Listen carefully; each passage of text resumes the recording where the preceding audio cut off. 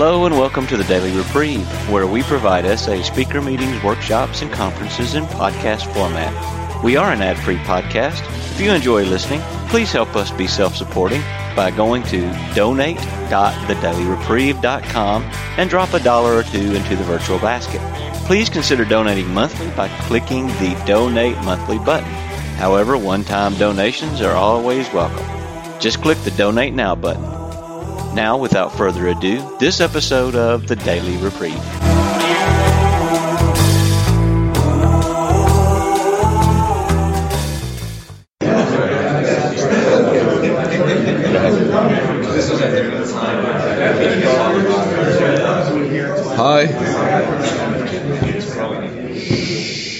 Hi, my name is Mark, and I'm your leader for this meeting.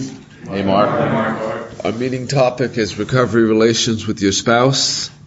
Please join me in a moment of silence, followed by the Serenity Prayer.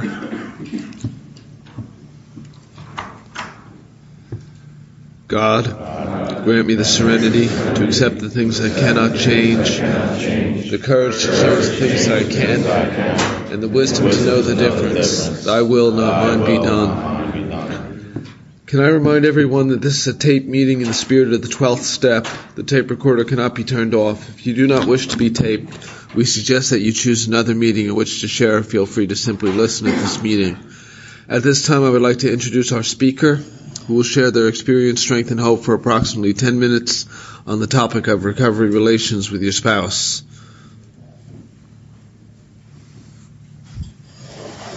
Hi, my name is Mark. I'm a sexaholic. Good morning, everybody. Welcome to the Newark conference. My name is Mark C. I'm a sexaholic. My sobriety date is May 25th, 2000. I volunteer to speak today about recovery and relations with your spouse, a discussion of how being married affects recovery and what additional actions are required to maintain a real, loving, intimate relationship. Understand that we cannot heal our spouses, only ourselves. What can we do to improve our relationships with our spouses? I'd like to take a second to just take something from another conference where a gentleman asked God to have God speak through him, and I'd like to do that now. Thank you. My sex addiction ran rampant after 15 years of drugs and alcohol abuse. I decided after that long that my wife said to me, you either pick the drugs and alcohol or me. So I decided to pick her. When I started going to Alcoholics Anonymous, that pretty much helped me with my drug and alcohol addiction.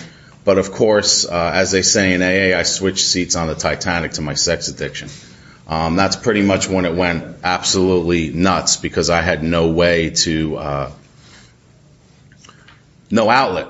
AA was good. I remember my AA sponsor used to say to me, if you want to go out and drink, then go home and masturbate instead. And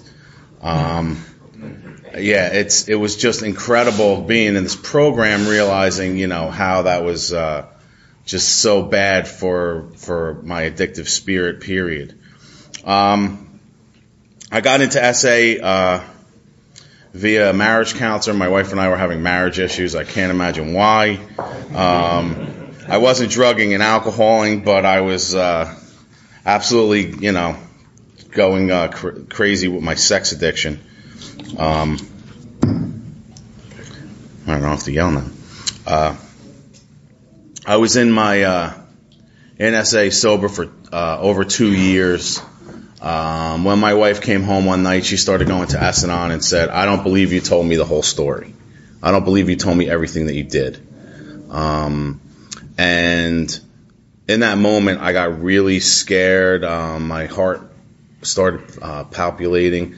I was sweating, freaking out, because I knew I just had to disclose everything I did. Because basically I just told her that I was doing internet pornography and things of that nature, when in reality I was doing things along the nature of go-go bars, lap dances, things like that. So I basically, at that moment, told her the whole truth. And that was probably the worst night of my life, because my wife did things that I never knew she could even do. I didn't know that she had that kind of anger in her, anger at herself, anger at me. And subsequently, I was asked to leave the house 2 weeks later because she could not look at me or deal with me. I moved into my parents' house for 11 months. At that point, I was 2 years sober, and I'm living at my parents' house, which is a very strange thing. But I am a creature of lying by omission. So I would tell her half-truths and leave out the part that was damaging to me because I needed to look good because of my ego.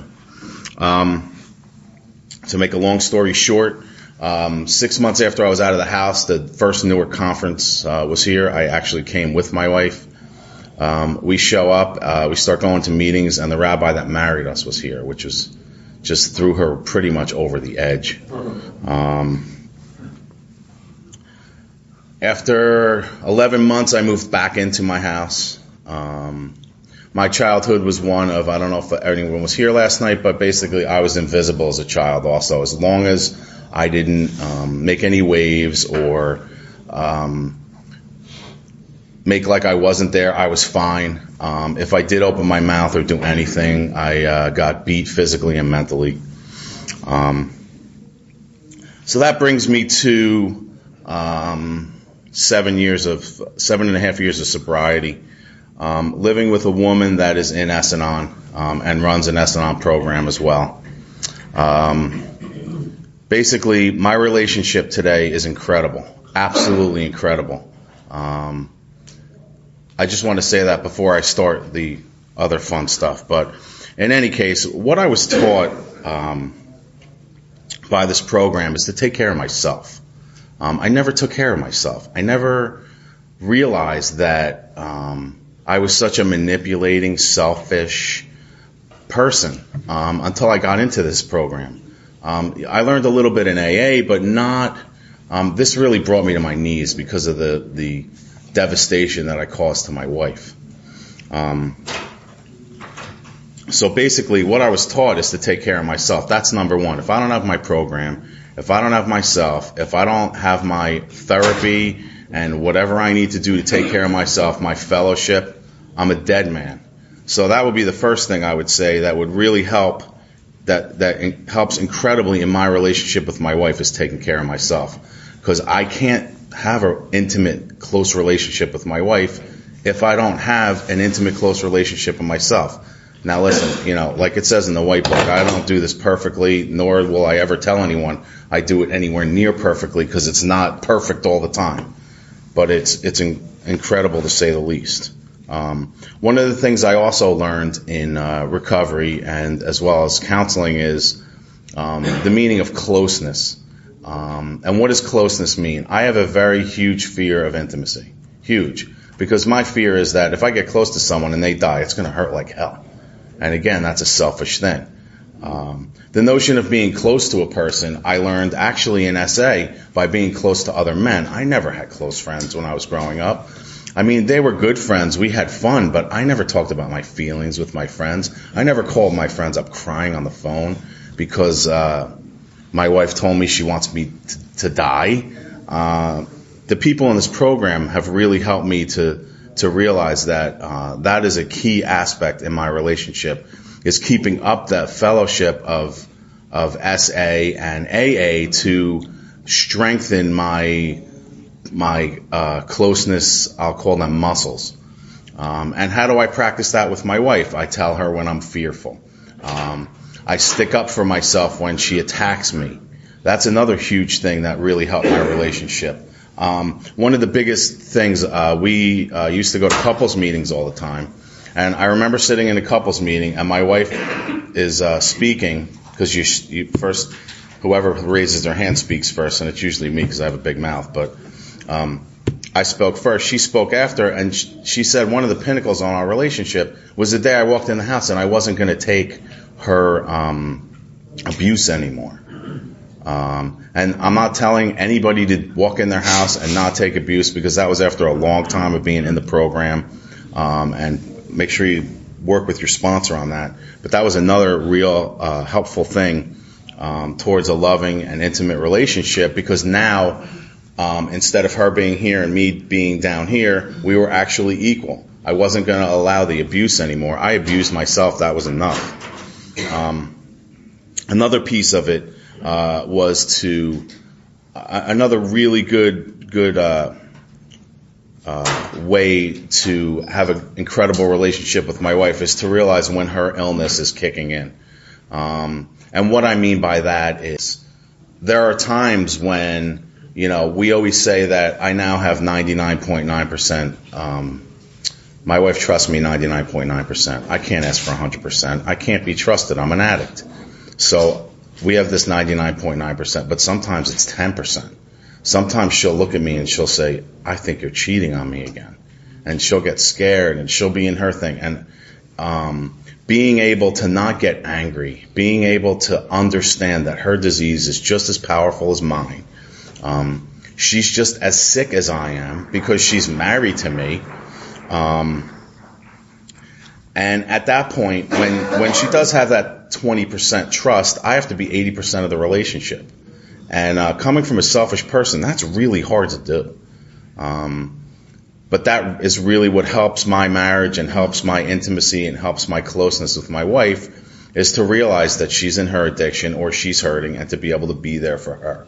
What an incredible feeling it is to be able to be there for my wife, because I was never able to be there for myself, let alone anybody else.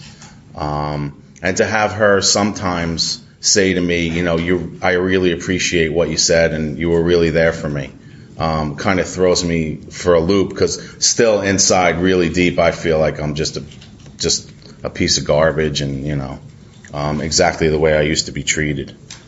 And that also falls into like selflessness. The more I give into my relationship, the more I get back. It's the same way the program works. It's incredible. The more I am selfless, the more things that I do for my wife. I still have a hard time trying to do things where she will not realize that I did them, because that's a huge thing for me. I always have to be patted on the back because I did something. That's another thing that's really huge, is even just, taking out the garbage, making the bed in the morning, just little silly things. So I appreciate everybody being here. I really appreciate the opportunity to talk to you. I will give it back to Mark, and thanks for letting me share.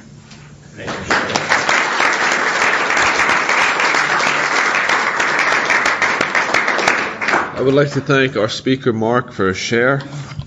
We will now open the floor for sharing. Please come to the microphone when you want to share. Because our common welfare comes first, here are the guidelines for sharing during this meeting. If you wish to speak, please wait to be recognized by me. No cross-talking, please. Please keep your sharing to 2 to 3 minutes, allowing everyone to share his or her experience.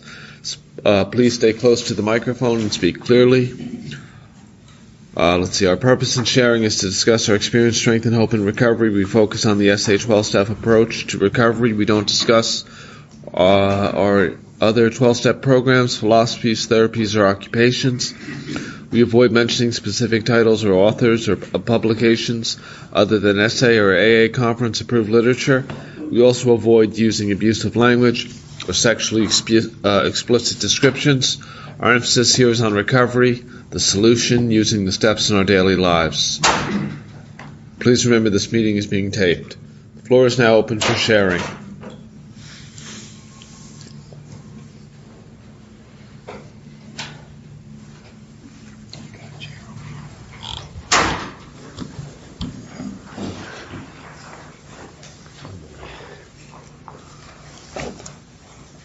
I'm Paul, a sexaholic. Hi, Paul. And I didn't really expect to speak this morning, but I need this weekend so badly.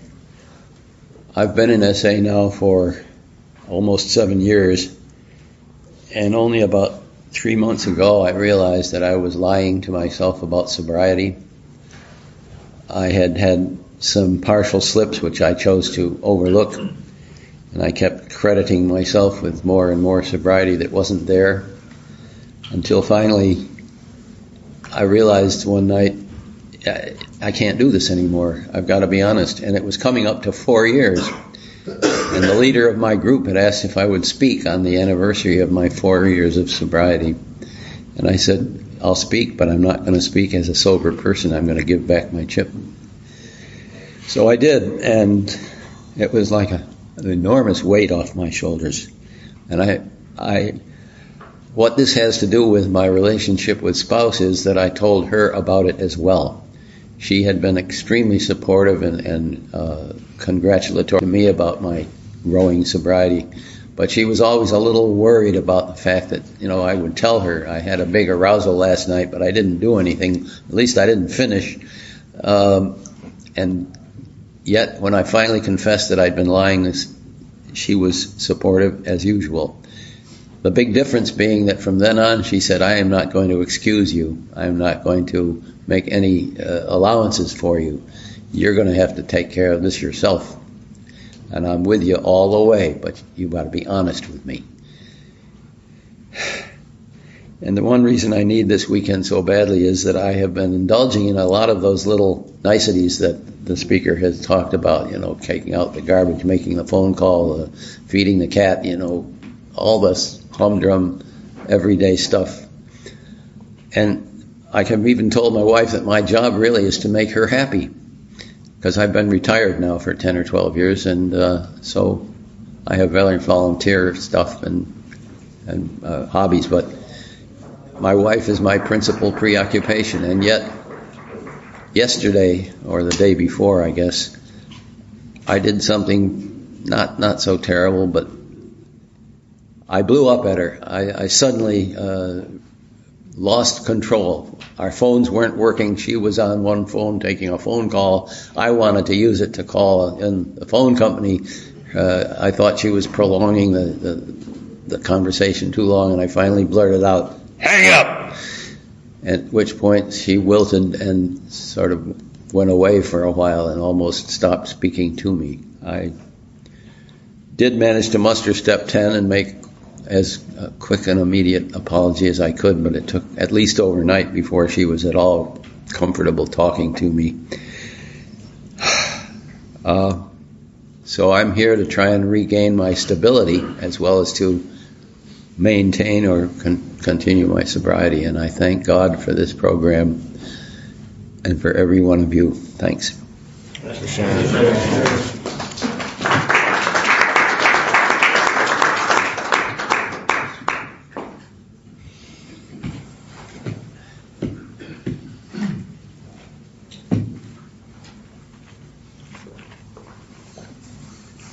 Good morning. I'm Don B. from the Yardley, Philadelphia Intergroup. Hey, Don. Good morning, everybody. My sobriety date is June 15th of 2007. I was in the fellowship. My first meeting was June 20th of 2007. After my wife discovered my addiction and the ramifications thereof, she kicked me out of the house. We were separated for about 4.5 months with no real contact. But one of the tools that I learned in the fellowship and what I heard from our speaker is that when we had conversations and she was in her illness, which I helped cause, I owned up to my responsibility for that.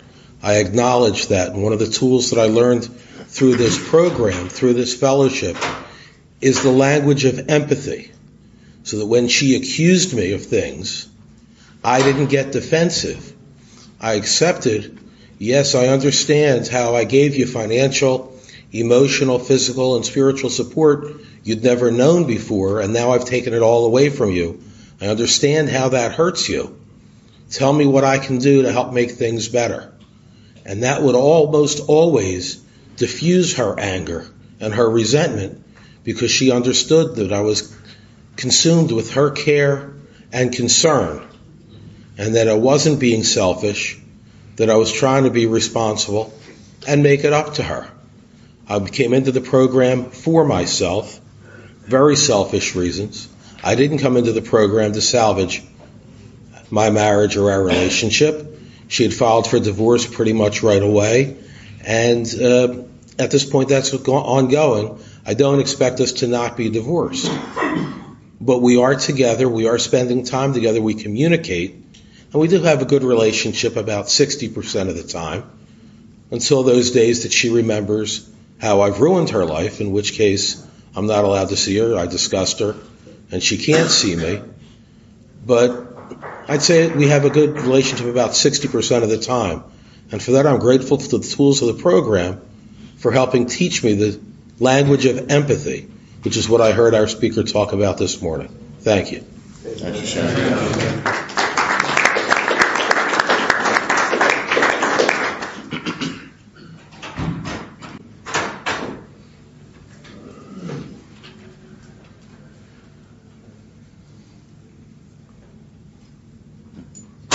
Okay. You, Mark. Okay. Let me.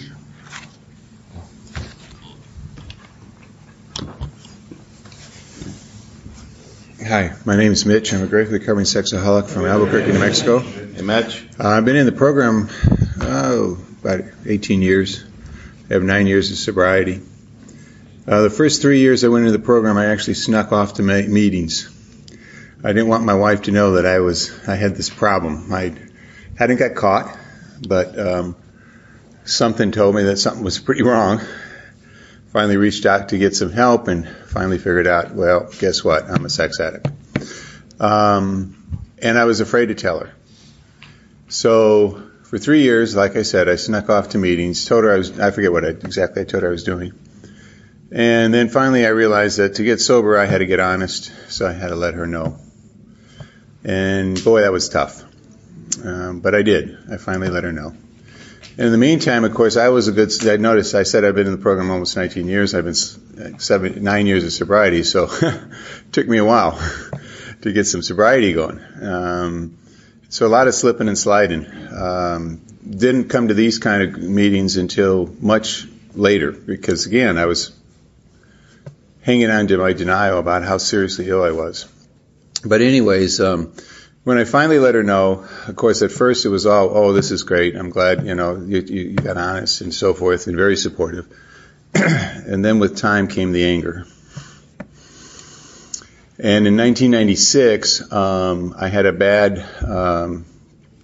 episode in which I realized I needed more help than what I was getting locally. And I went off to the Meadows and eventually Keystone. And in that process, my wife was supportive the whole time. Very difficult. I was gone for 3 months. And we had a great breakthrough, though, because then she began to realize that, yeah, I am truly sick, and that she herself had issues. She started therapy. We started working on our issues in couples. And the end of the story is that today, in 2007, 11 years later, our marriage is about as good as it's ever been. We'll be celebrating 35 years in June. We have 4 children. But the road was one hell of a road. And I'm up here sharing this because I think I watch a lot of the newcomers coming in with the various, same problems that I had to go through. And I'm thinking it's worthwhile to get the experience, strength, and hope out there that, marriages can survive this. But it does take a whole lot of honesty, a whole lot of, as somebody said, empathy, recognition of how difficult it can be to be the spouse, to go through this. So that's pretty much what I wanted to share with you all. Thank you. Thanks.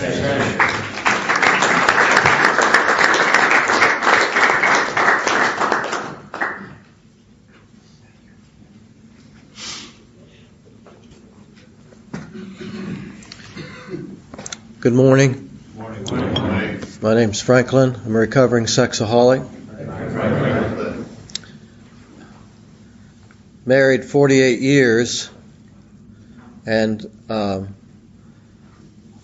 February of last year. Can you hear me in the back? Yeah. Okay. February of last year, I disclosed to my wife about my addiction, and I think there was a lot of shock and denial, and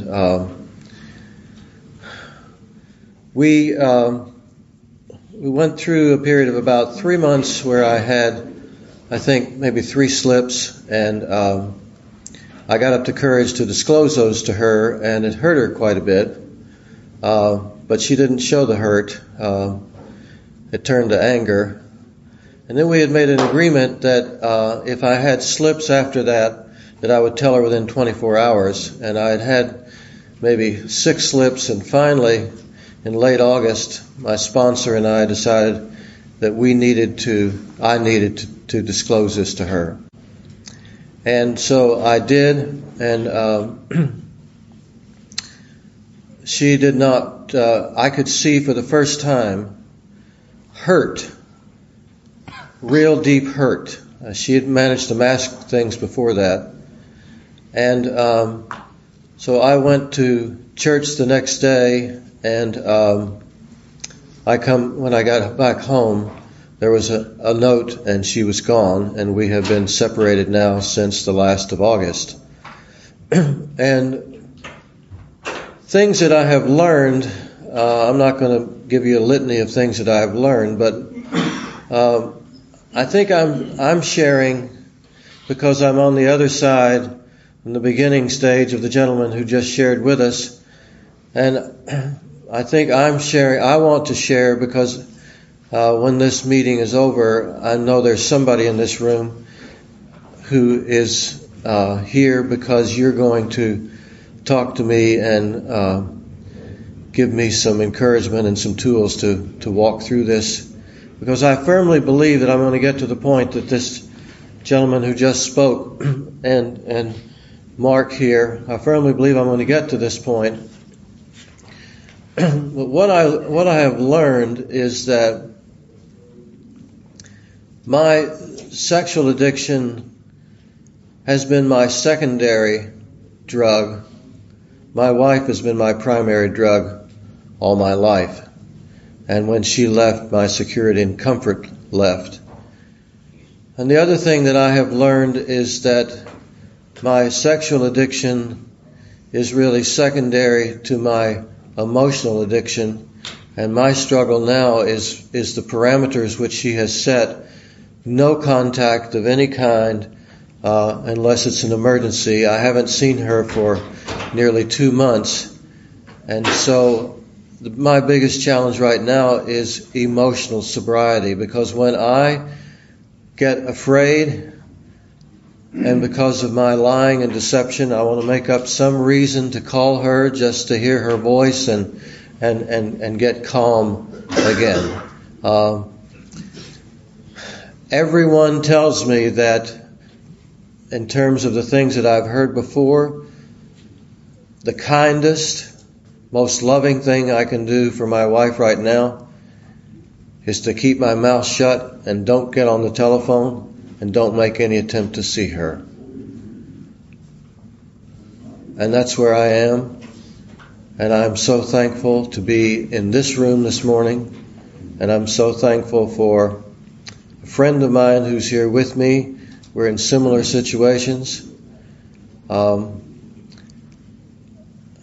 I would not have the deep relationships that I have with other men, especially had I not gone into the separation.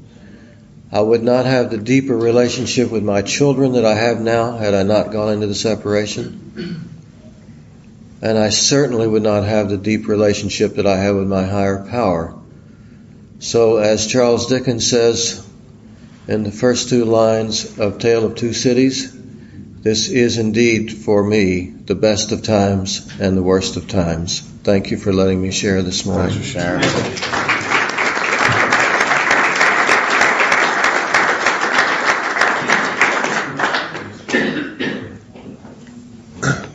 Sorry for being late. I'm Eric, sexaholic. Sober since September of 2002 and married since 1995. In that time, I've been unfaithful to my wife one time, and that was at an establishment in New Jersey. And I think that one of the key benefits for me of sobriety is the ability to. Can you hear me? Okay. The ability to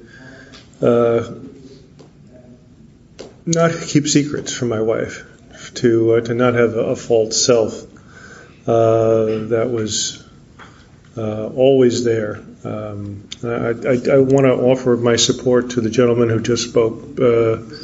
It will get better, and I can empathize. I want to piggyback a little bit on what he said about emotional and financial dependencies. I think it's in Recovery. I believe it's in Recovery Continues, and I think there's a passage about lust, sex, and a marriage misconnection, and about. I grew up with the very idea that marriage was a commitment, an arrangement, and this meant for me, a sexaholic, to become dependent on my wife for emotional, sexual dependency. I think that's the difference in terms of relationships from where I can sit now and say that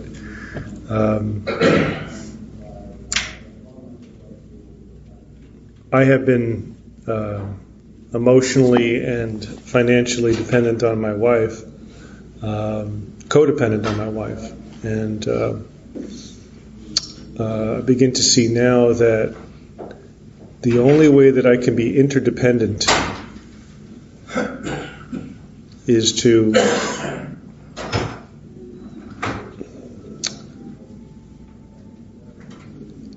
say to my higher power, instead of looking at her as an entitlement or taking her for granted, is to be completely honest. When we were married on our honeymoon, I acted out with pornography. I dialed up a movie on our honeymoon, and she looked at me and she knew something was awry. Something was off.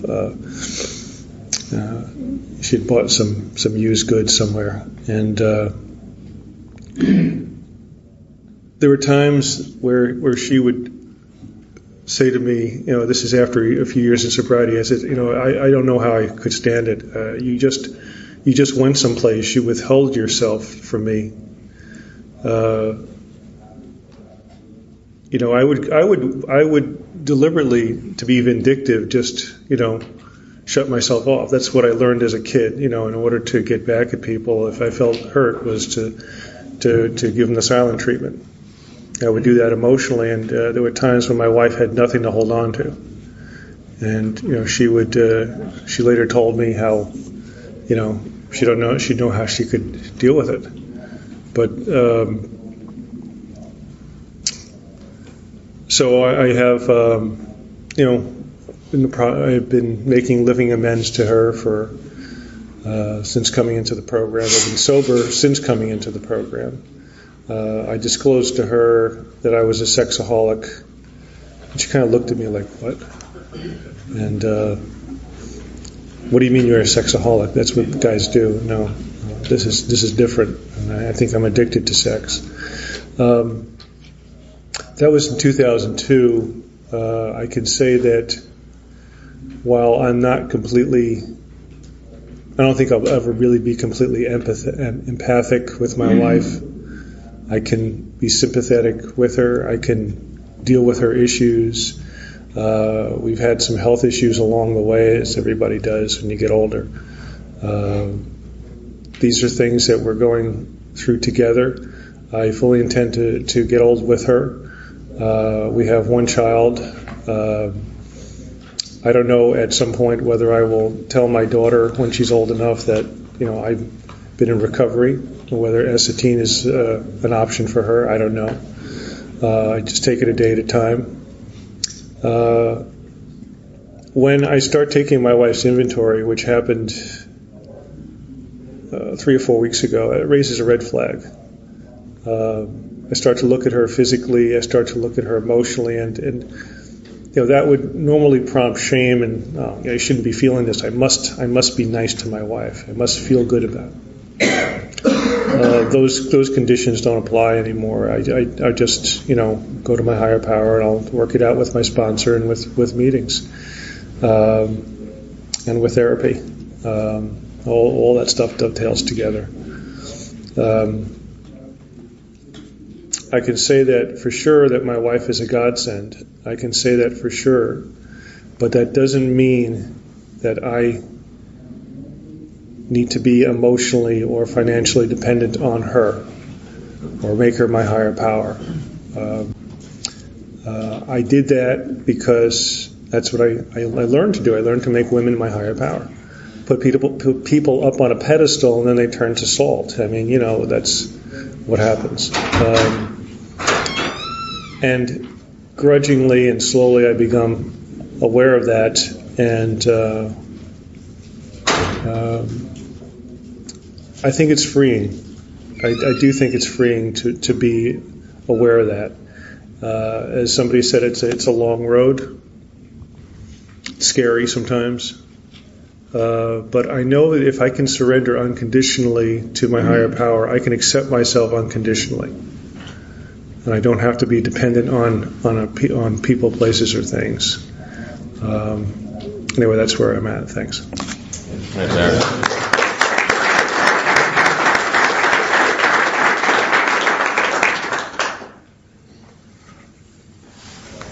Hi, my name is Maisha.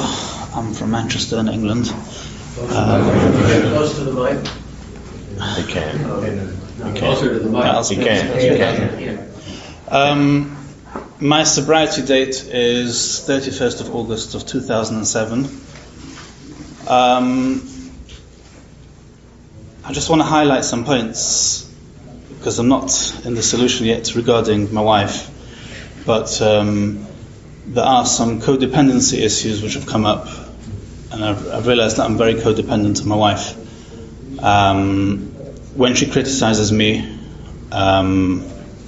usually because she's in pain and grieving over my acting out.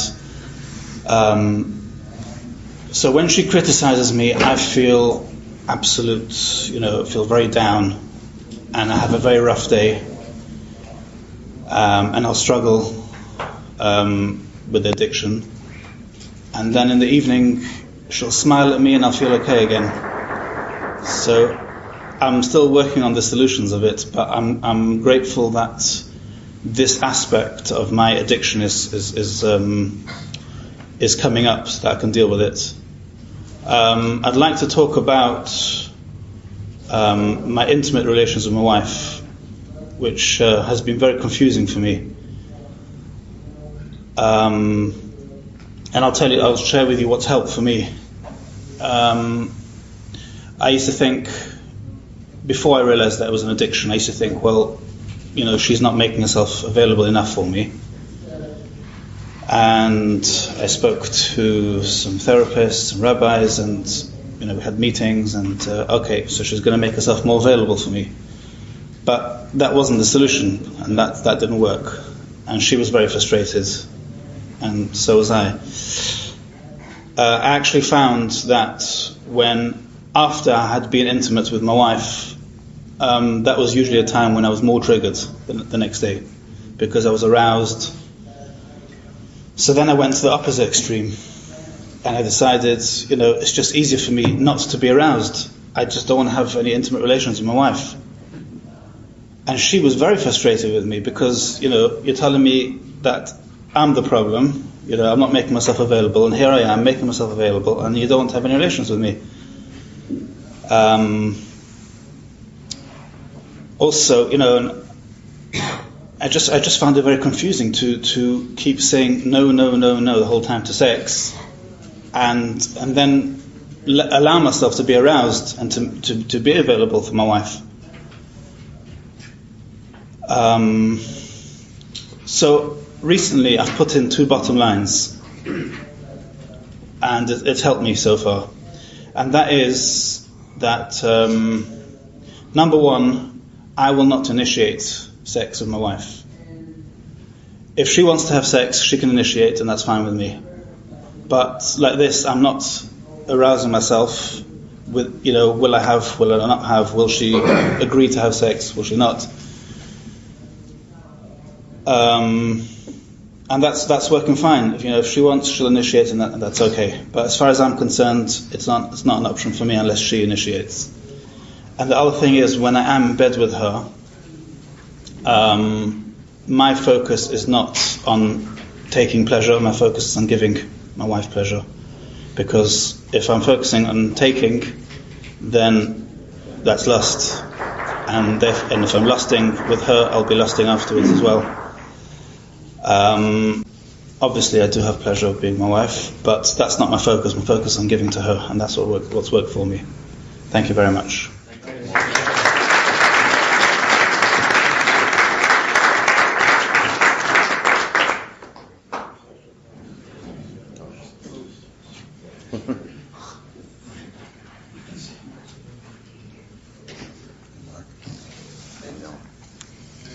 Good morning, everybody. My name is John. I'm a sexaholic from Metuchen, and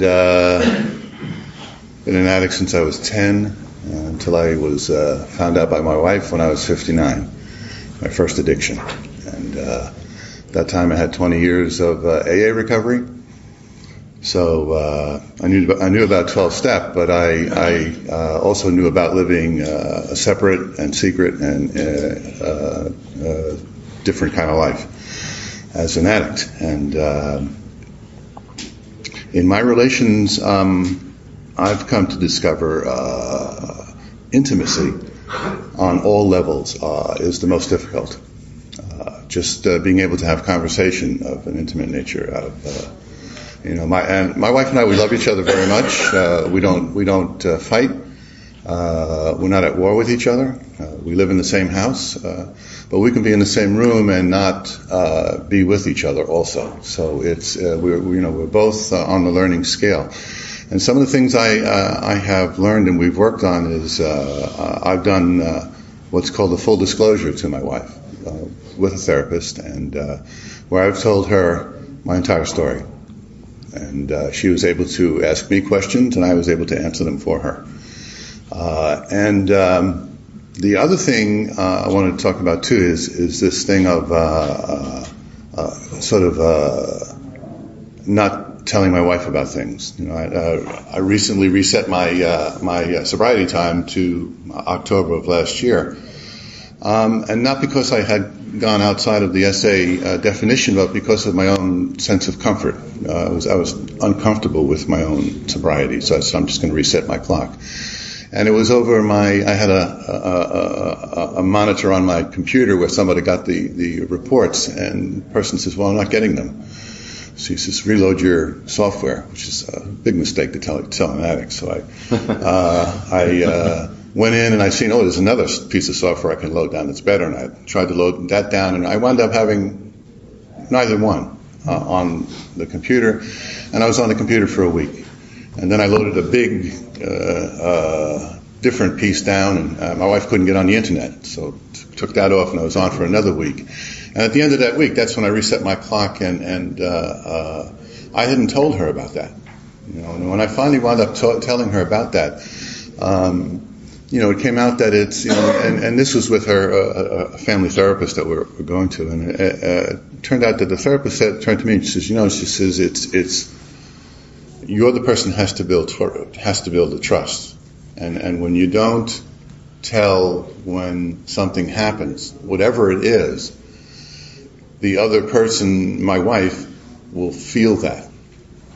And she'll sense that, or she'll be wondering that, or she'll be saying, well, is he or is he not? I don't know, and I'm anxious. I feel a sense of foreboding. And the therapist just really pointed out that it's, the way to build trust is to have that agreement and stay with the agreement of anything happens, to tell her, irregardless of whatever it is. And I'm keeping to that commitment. And the other thing too that we work on is language. which is very, very important in how to speak with each other. Things like just, my speaking from my own feelings, and then if she says something, I'll just say, well, I make up this is what you're saying, or things like that. That it's it's not, we're not taking bats to each other. We're trying to find out how we each communicate and how we each share with each other, so that we can develop intimacy with each other. And I've learned a lot about that from being with the men in these rooms, because that the meetings I go to and the meetings I go to on the phone, people talk about their feelings and they're sharing really personally about their lives, and that's how I learned about that. That's what I want to share. Thanks, John.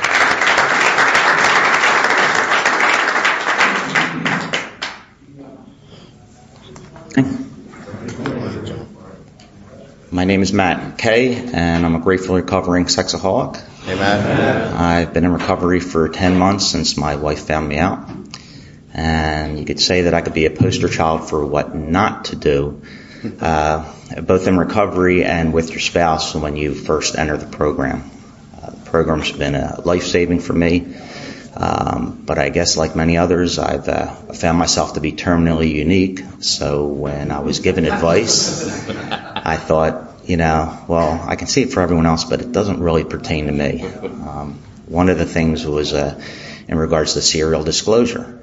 And it all goes about talking about honesty, being honest with others, and more importantly, being honest with yourself. And I had serial disclosed, little by little. Either I thought, something was going to come out, or I just felt too much guilt and I would disclose a little bit more. But I wasn't being honest with myself about how deep my addiction had been. Even going to the SA meetings, I thought, well, I wasn't as bad as this person or that person that hadn't progressed to that. And each time my wife, I disclosed a little bit more to her, I just saw how much I really, really destroyed her. But I still had never really gotten to step 3, for quite a few months being into my recovery. And even though I was not acting out, I really wasn't in recovery. And I didn't admit that to myself for quite some time. And, so that serial disclosures was one thing that was just like completely went against, what you should do. The other thing is I was still deep into being selfish. And, if she needed some space, she needed me just to, God forbid, sleep in another room for one night. Oh no, I can't do that. I need to hold you. And it was all about me. It was still all about me. Even though I thought I was making headway in my meetings and I wasn't acting out, and initially God had lifted the obsession and I thought I was doing really well, but it still was so much more. There was still so much selfishness. And eventually, she just couldn't handle it anymore, all the serial disclosures, and she did one of the best things that ever happened in my life, and she requested that I go to Keystone. Actually, she had talked to her therapist, and he recommended a place, out in California, but I ended up going to Keystone. That was one of the best things she did. A couple of weeks in, I was lying to myself. I realized again, it comes to honesty. I wasn't completely honest. And I said, man, what is wrong with me? All my life I felt, like I didn't fit in. And here I am with a bunch of sex addicts. And I don't even feel like I fit in here. I saw these guys literally giving it all up, falling to the floor, literally and figuratively, just their hearts wrenching, and I just felt horrible that I was lying, and I was honest with myself, and then I was able to be honest with them, and I did a full disclosure with my wife, and I got out every little thing, everything back to even before we were married, and every little thing, things that at first I thought, well, that wasn't really a major part of my addiction, and you know what? She did the second best thing that ever happened. She filed for divorce the next day. Which I had already given into the program, but then I gave in even more, and I decided to stay an extra week, and that extra week was really even more life-changing because I really got in touch with my core defects and everything like that. And since I've been back, I've realized a lot of things, and the honesty with her and myself is a big thing, and our relationship has really progressed. And one of the things that we do is, and one of my problems growing up is my mother brought me up, or my father died when I was 9, and that was my disconnect with God, I guess, was never to confront anybody, just make the peace all the time. And so whenever any issues ever came up, I stuffed my feelings. I was a chameleon my whole life. And so now when our relationship is great, the intimacy my wife and I have, I'm doing, as Mark said, a lot of the little things. As a matter of fact, she just texted me a little bit. I didn't look at it, but one of the things we've got texting down. So during the day, we'll text each other with some little cute little messages and things like that. Just another way to connect. One of the good ways that technology can be used instead of evil, as we've all, So little things like that, taking out the trash, putting away the dishes. In the beginning, I needed to be patted on the back if God forbid, I put away the dishes and took 3 minutes out of my busy schedule to do something for somebody else. But now I do it, and I'm doing a bunch of things. I can realize when she's hurting. But the big thing is really just, for me, is just really being in touch with how things are now. And in the past, I really haven't been in touch, and the recovery's been big for me in regards to that. And just, staying in touch with her. And the biggest thing I have to do, though, still is I still have to look for my recovery. And I learned when I was away at Keystone is, and another thing in the beginning that I heard and I didn't want to admit to is they said, whatever you put in front of your recovery, you will lose. And again, I thought that wasn't for me, but I realized, that I was losing all that. So when I do share with her, when she confronts me with things she still thinks I'm doing, and I have not been doing anything, but I understand she's sick. I'm very patient with her, but I still have to tell her how much it hurts me. Because, I say, I understand how you feel, but I want to let you know this really hurts. Because I've stuffed my feelings too much before. Everybody else's feelings are always more important than mine. So I explain that to her. I understand how you're feeling, but it does hurt me. So I'm getting my feelings out, but I'm still being empathetic to her. And we're getting more intimate more and more each day. And I know I haven't been in recovery that long, but I just realize I have to be honest with her, honest with my higher power, and honest with myself. And if I just can keep being honest and keep living by the mantra of living, 24 hours at a time, which I never thought I'd be able to do, and that's really been a big help, then day by day, I will be able to progress and get through this, with my wife and let our relationship grow. Thanks for letting me share.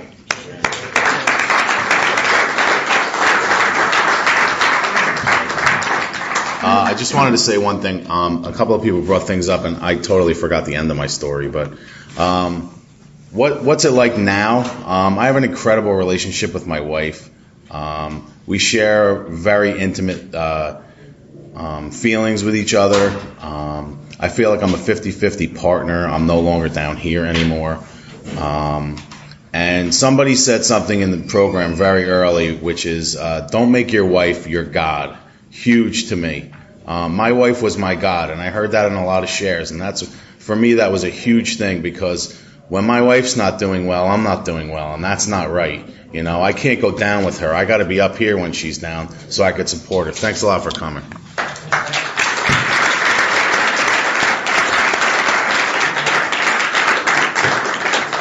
I would like to thank the speakers and participants for sharing their experience, strength, and hope. Just want to say that each of these individuals that shared and the path we've all been on, it's taken tremendous courage to get on this path of recovery, and I just sympathized with everybody, and I think we should all really just pray for each other, and because this is quite a path. Remember, this is an anonymous program. Anonymity is the spiritual foundation of all our traditions, ever reminding us to place principles before personalities.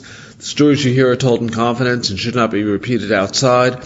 Please keep any names, addresses, or phone numbers you learn about in an essay to yourself, and what we say here, let it stay here. After a moment of silence for the sick and suffering, inside and outside these rooms, let us close with the third step prayer. I would like to thank you for listening to this episode of the Daily Reprieve, the best source for experience, strength, and hope for SA members. Please subscribe to this podcast to be alerted of new episodes. Please show your support by donating to the Daily Reprieve by going to donate.thedailyreprieve.com and choosing either monthly donations or a one-time donation by clicking Donate Now. Thank you for listening, and stay tuned for the next episode of The Daily Reprieve.